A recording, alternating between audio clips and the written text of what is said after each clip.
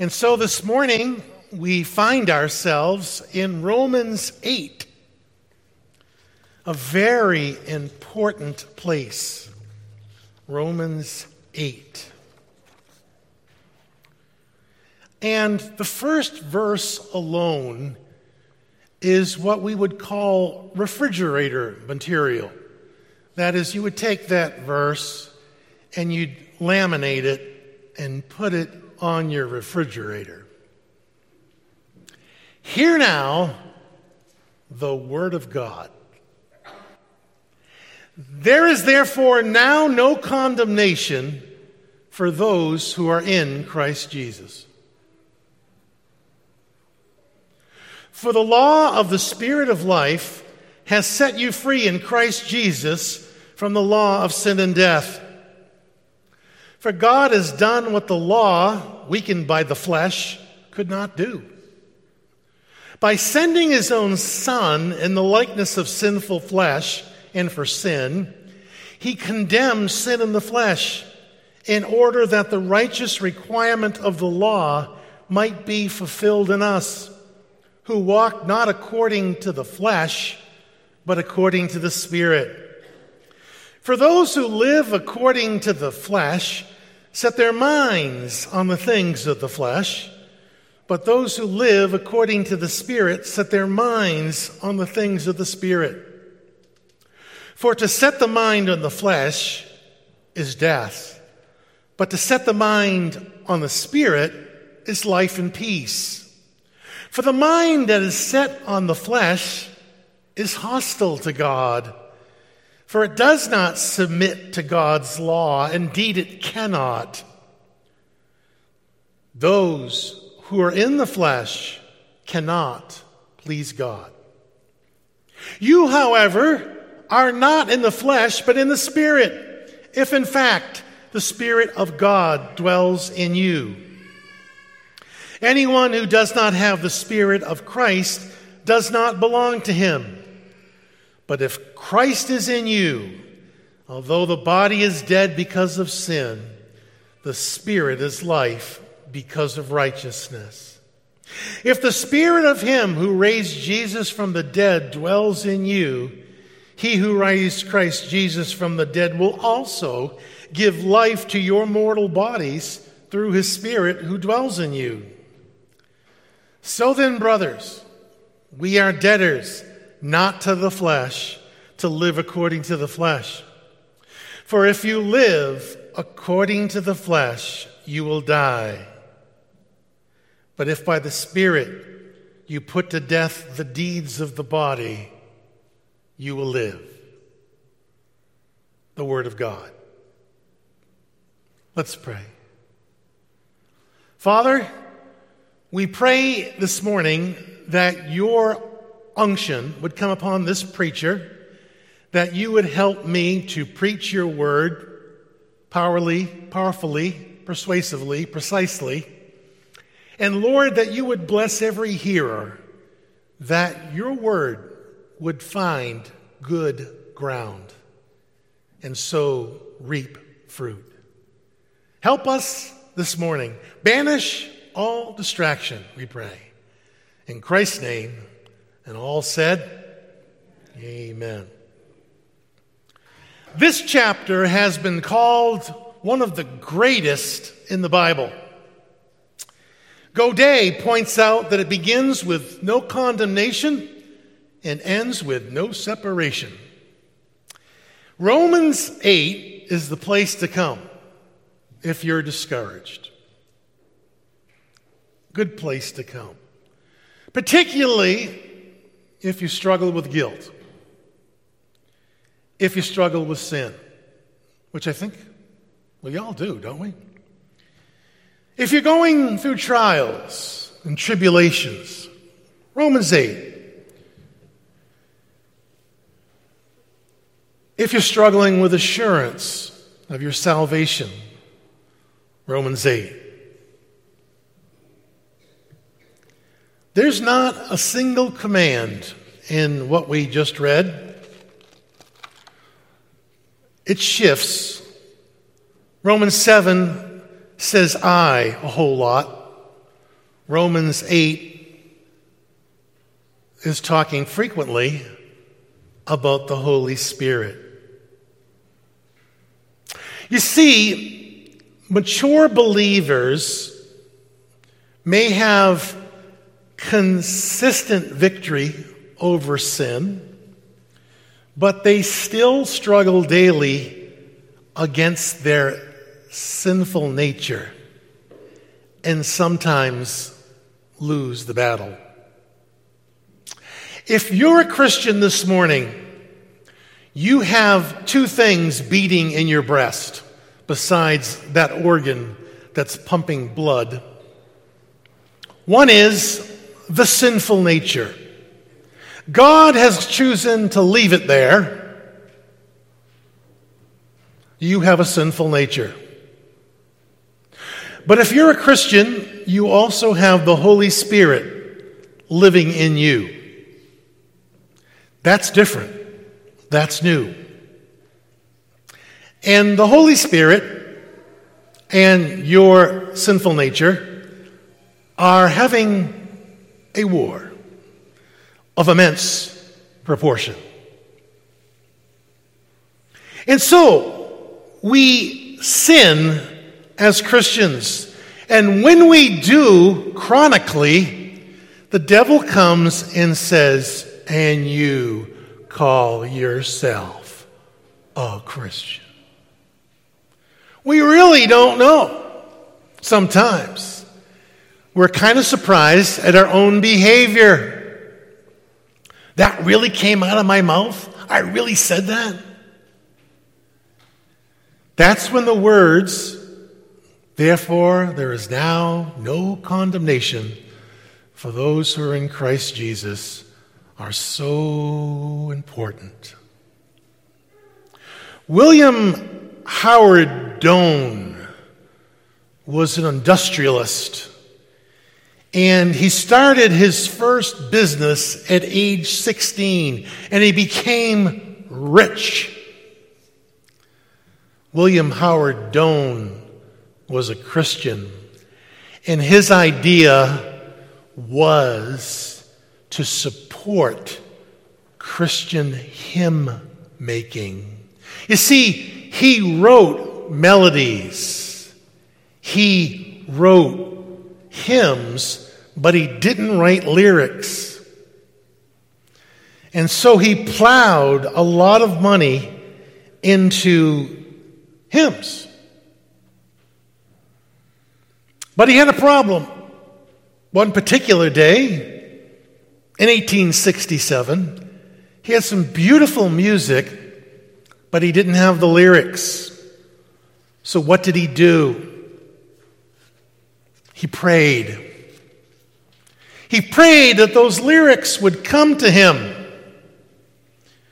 And he prayed for a poet that would be there to help him write hymns.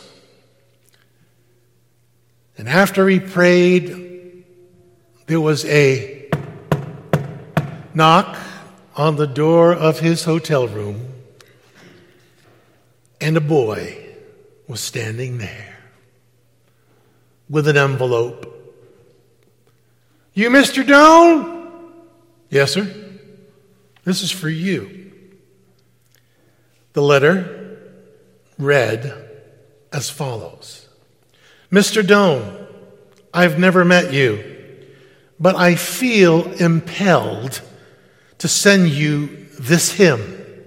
May God bless it, Fanny Crosby. Thus began a relationship in the church, and some of the greatest gospel hymns written, like To God Be the Glory, Near the Cross, Savior More Than Life to Me, Rescue the Perishing, and this one, the one that he was writing and didn't have the words to. More like Jesus would I be. Let my Savior dwell in me. Fill my soul with peace and love. Make me gentle as the dove. More like Jesus while I go, pilgrim in this world below. Poor in the Spirit would I be. Let my Savior dwell in me. Can somebody say amen? Amen? Beloved, our task in this life is to worship God and enjoy Him. Our task in this life is to become more like Jesus. Less like Dave, more like Jesus. Amen? Now, our justification is life-changing. If you know that there is no condemnation for you, what does that do to your heart? Does it make you yawn?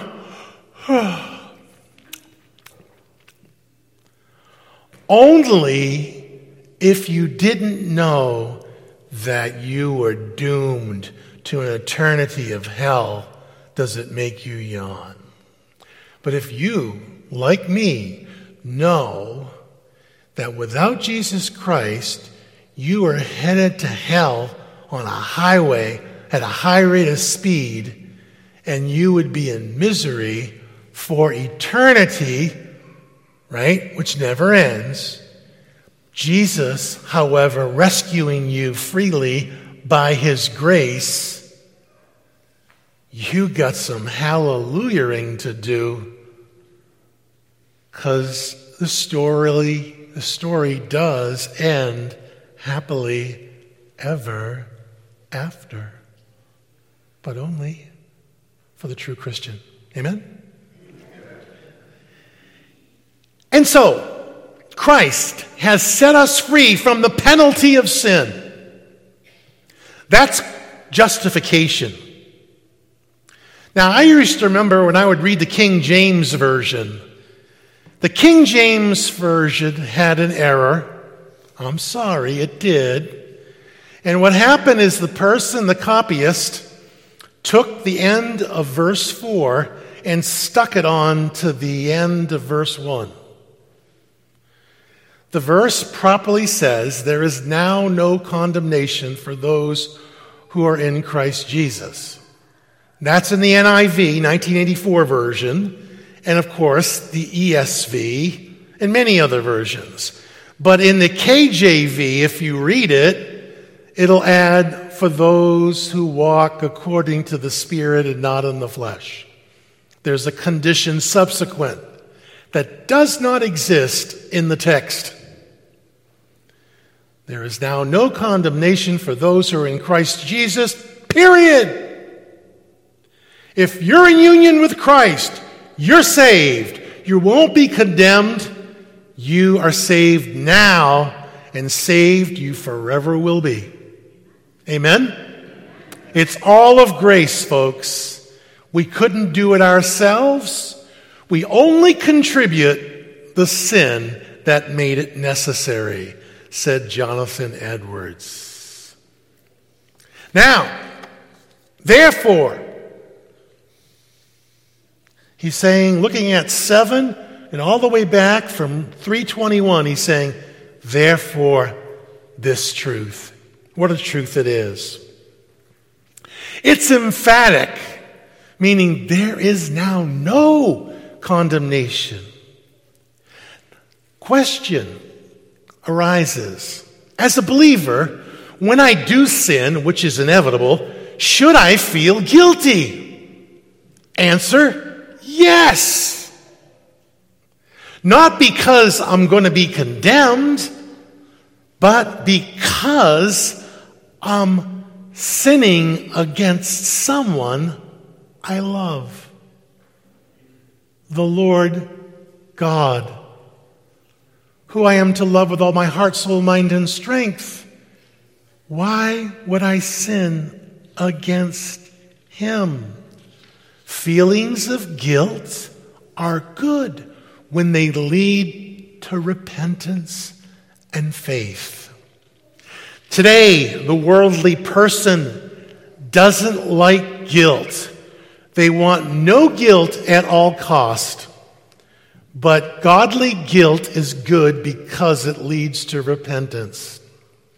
But don't let the accuser play with your mind and make you think because you've sinned, if you're a Christian, that you're on the highway to hell. That's when you go to your refrigerator and say, "Excuse me, therefore, there is now no condemnation for those who are in Christ Jesus." Period. If we confess our sins, He is faithful and just to forgive us our sins and cleanse us from all unrighteousness. 1 John 1:9. That's also on your refrigerator, dude. Your refrigerator should have a ton of Bible on it. And when you're in your bed at night and you can't sleep, and the devil is accusing you, run to the refrigerator, read the verses, then have some more milk and some milk crackers with lots of butter on them. I used to eat them. Or I'd come home late at night from playing in a band, and I'd get on Honey Nut Cheerios. Used to eat so many of them, I'd go into a coma. I'd wake up, sleep like a baby. Honey Nut Cheerios. I don't eat them anymore. Ask Mike, he'll tell you why. Okay. We have to be in Christ Jesus. Union in Christ is important. Remember? A few weeks ago, we talked about the fact that we died with Him.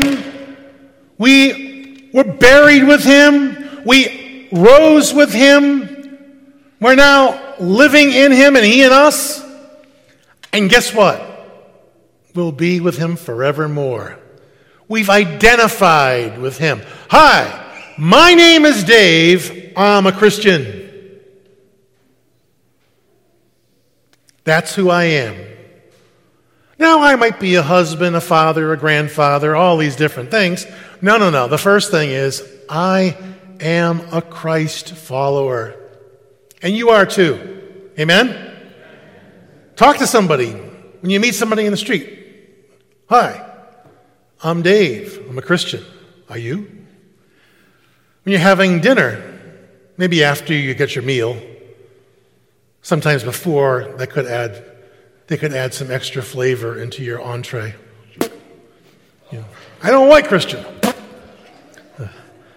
You like it, it's very special.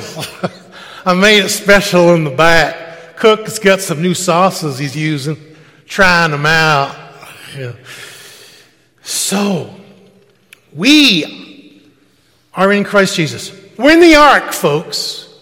We're in the ark of salvation, like Noah's ark, right? The animals came in by twosies. We come in. We're in the ark. We're on board with Jesus. You on board with Jesus this morning? Are you on board? Are you in the ark? Amen.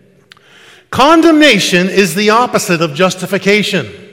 If you've been justified, you're not condemned. Now, here's the thing.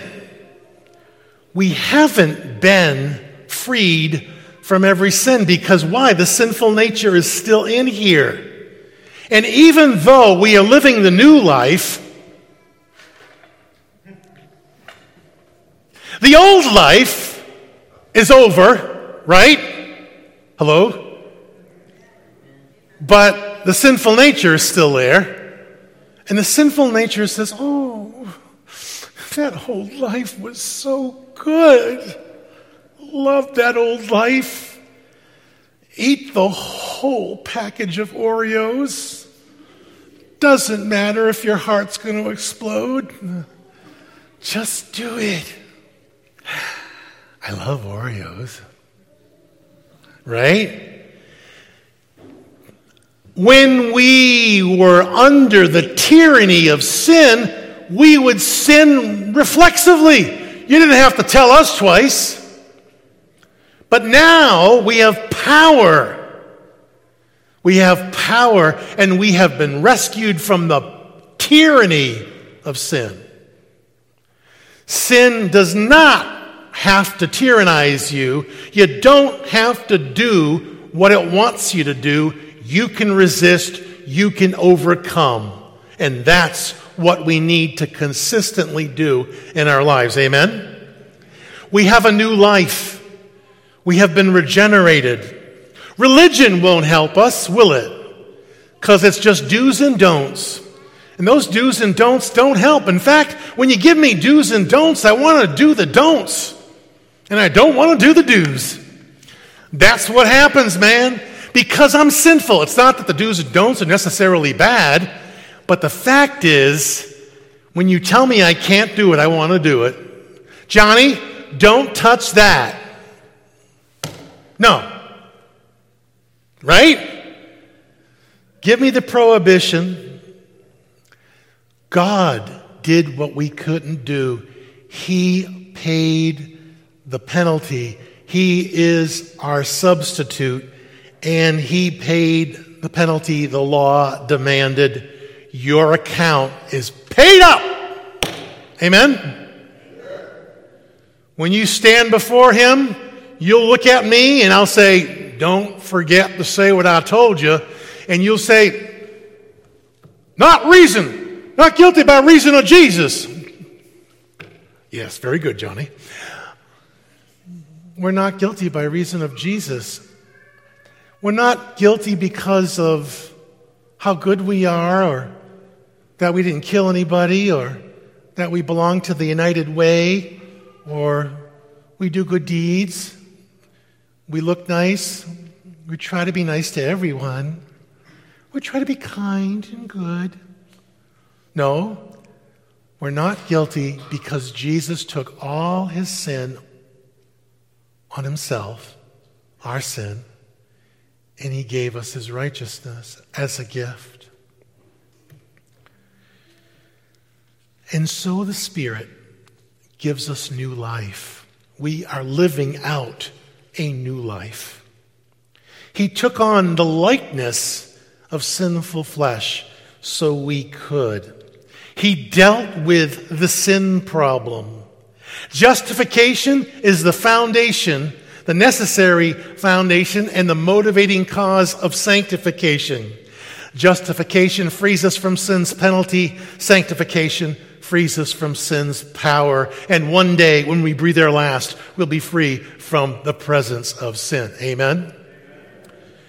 Now, we walk according to the Spirit, according to the new within us, the new life within us. What does it mean, walk? That's how we live. That's how we do business. That's our usual pattern. Even though we get tripped up, we get back on the path and keep walking. Amen? And so, he's fulfilled the law. And what's our motivating principle to obey the Lord? Love. It has to be. If love is the greatest commandment, Jesus said, if you love, you fulfill the law. If you love God, you won't rob a bank because you love God. If you love others, you won't steal their money by robbing a bank. You see, if you love God and love others, you will not sin.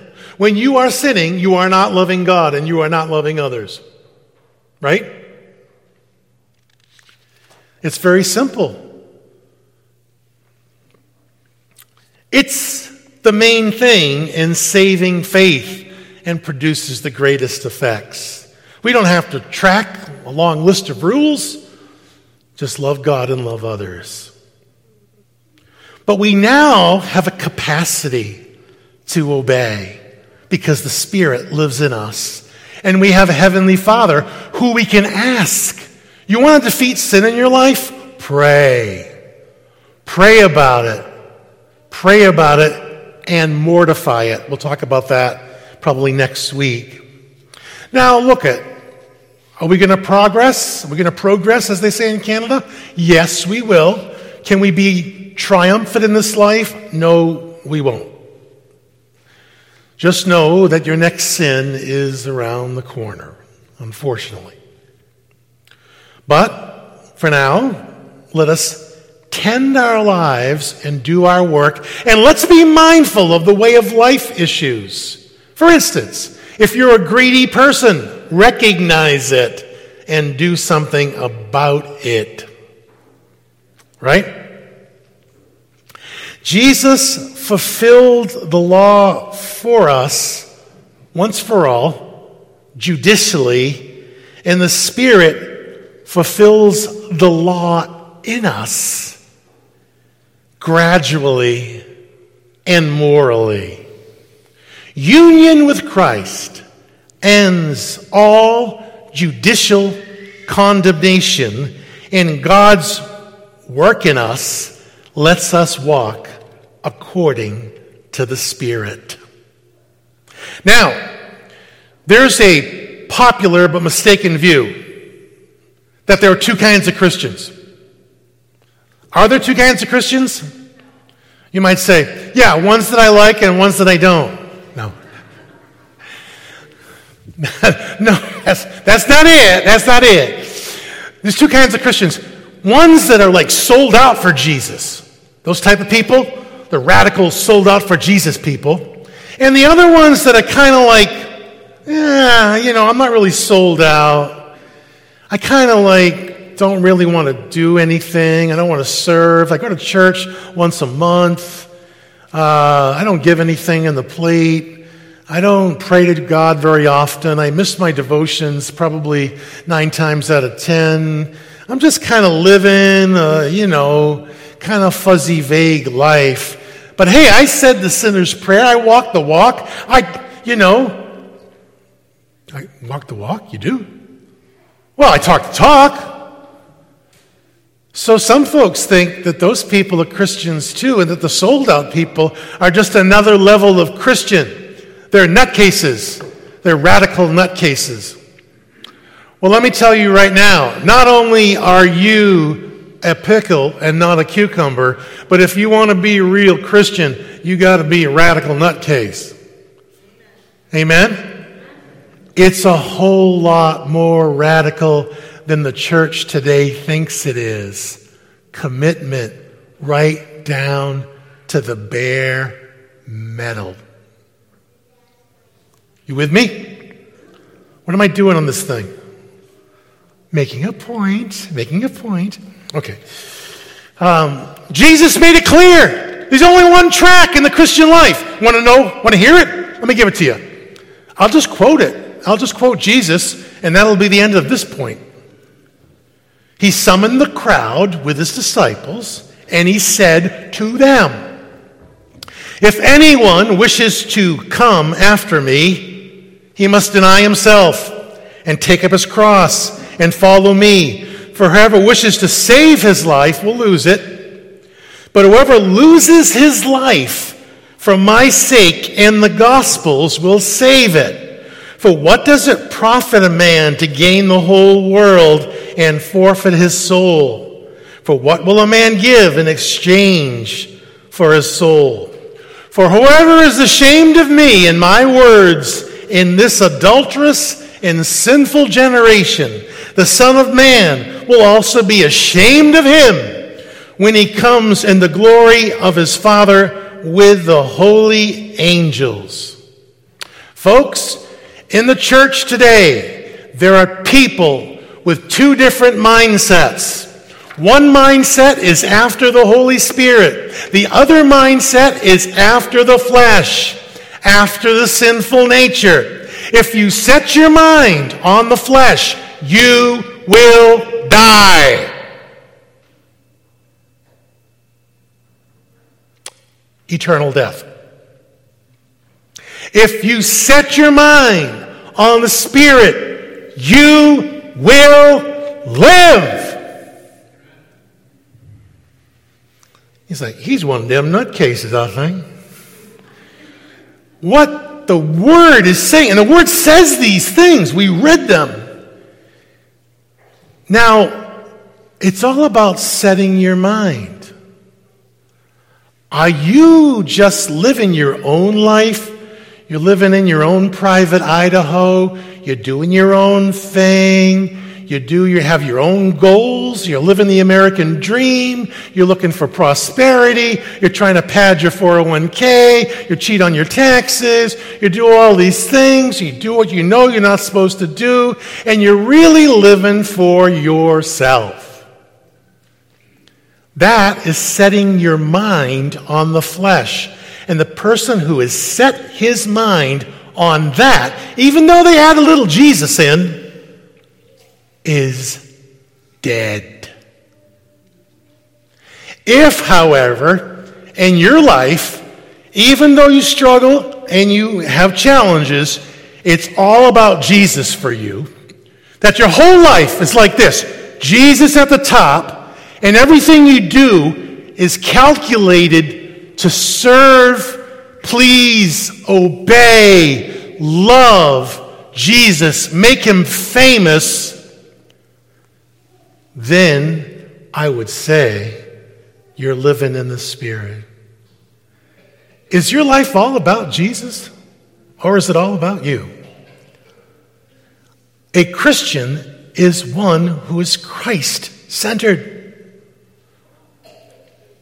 A non-Christian is one who is not Christ-centered. At the final analysis, if you strip away all the gussied up stuff, life is all about themselves. They're self-centered. Remember that commercial with the planets? I don't know what it was selling, but there was people in a room and they were all like big planets. They were all rocking. You remember? Somebody help me. They're walking around like planets and they're bumping into each other. They're like planets. Hey, I'm a big planet.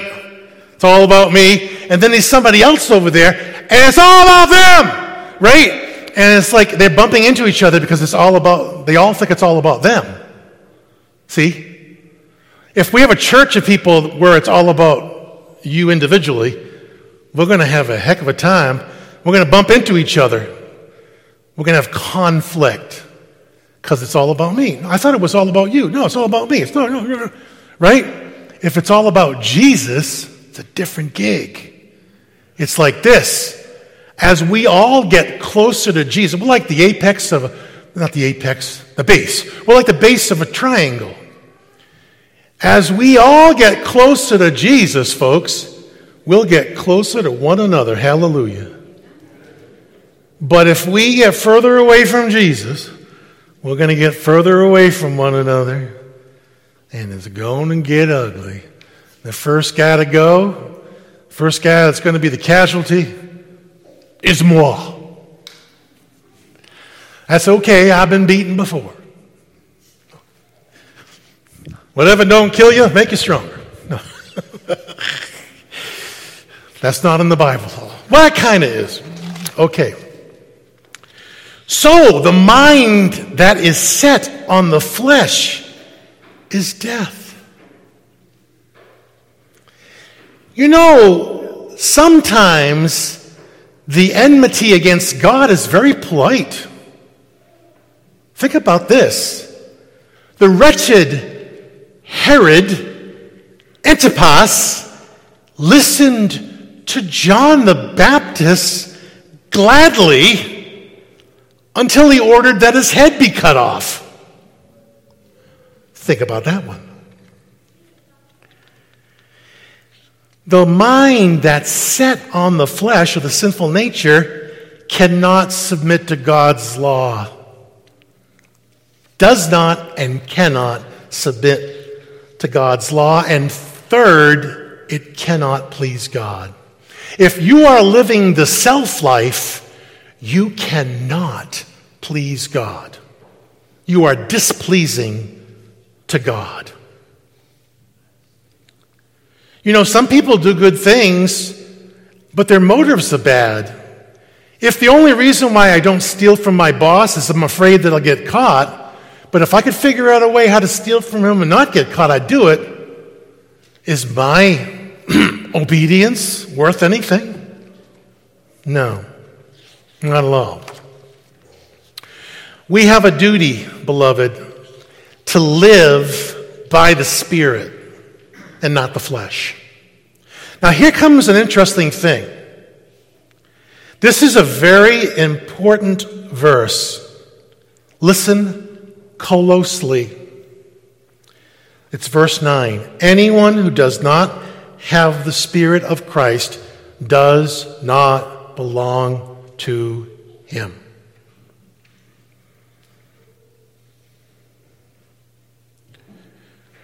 Spurgeon called it one of the most solemn texts in all the Bible. It's sweeping. It deals with everyone, and it deals with the most important point about us. For to belong to Christ is the most essential thing for all time and all eternity, isn't it? You come into church this morning, you worshiping God, you're doing the most important thing you could be doing right now. There's nothing more important than what you're doing. Nothing. Nothing. Right? Unless one is born again, said Jesus, he cannot see the kingdom of God. Now, some Pentecostal groups teach that you must receive the Holy Spirit subsequent to salvation, and there's some evidence of that by speaking in tongues. But Romans 8:9 says, if you don't have the Spirit of Christ, you ain't saved. And it doesn't mean you speak in tongues. It means you walk in the Spirit, and your mind is set on the Spirit, not on the flesh. Now you might say, wait a minute. Does this mean that we're saved by works? I say no, we're saved by grace, not by works, but we're not saved without works. If you have faith, it will manifest itself in works, won't it? And if you have no works, you should look back and say, oh, am I really a Christian?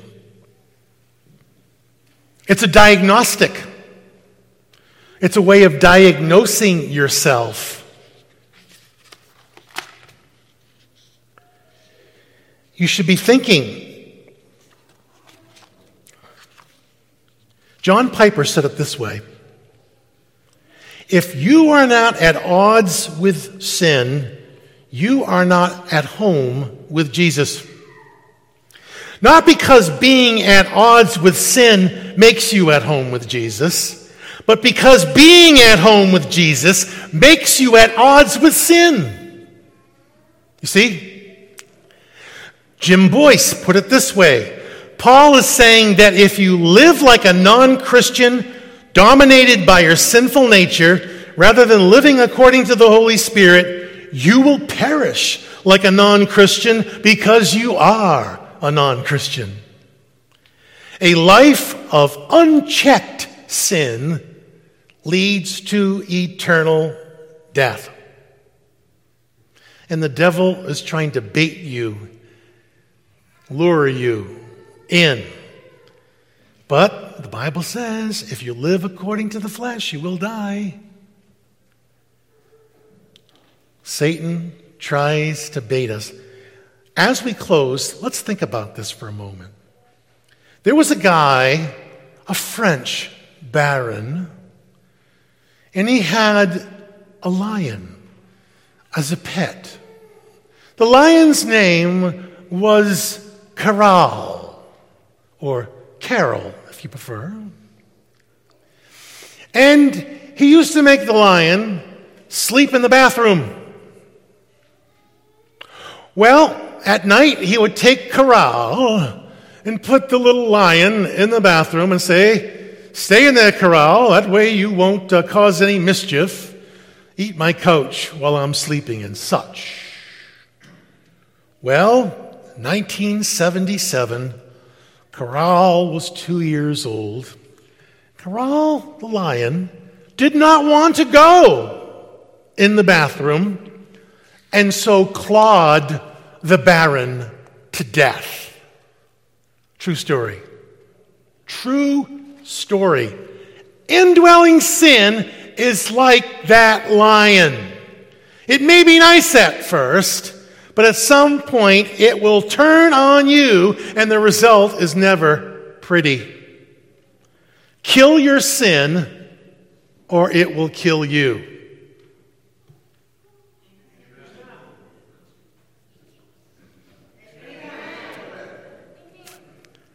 But how do we do it? How do we kill sin? I say to you, tune in next week for more. Do you remember the big rocks illustration? A professor came in with a large jar filled to the brim with big rocks. He asked the class, "Is the jar full?" "Yes, of course." He said, "You sure?" "Yeah, of course it's full. It has all rocks in it." He poured in some pea gravel. Then he poured in some sand. And then he poured in some water. And all that stuff was in the jar as well. The point of the illustration is, if you don't put the big rocks in first, you'll never be able to fit everything in. Like life, concern yourself with big rocks first. If you don't, you won't get the big rocks in. The biggest rock in your life is your relationship with the Lord Jesus Christ. Amen? So, set your mind on the things of the Spirit. Set your mind on things that are above, not on things that are on earth. For you have died in Christ, and your life is now hidden with Christ in God. Amen? Okay, enough said. Let's pray. Lord God, we thank you for what you have done, and Lord, may we follow you in it. In Jesus' name, amen.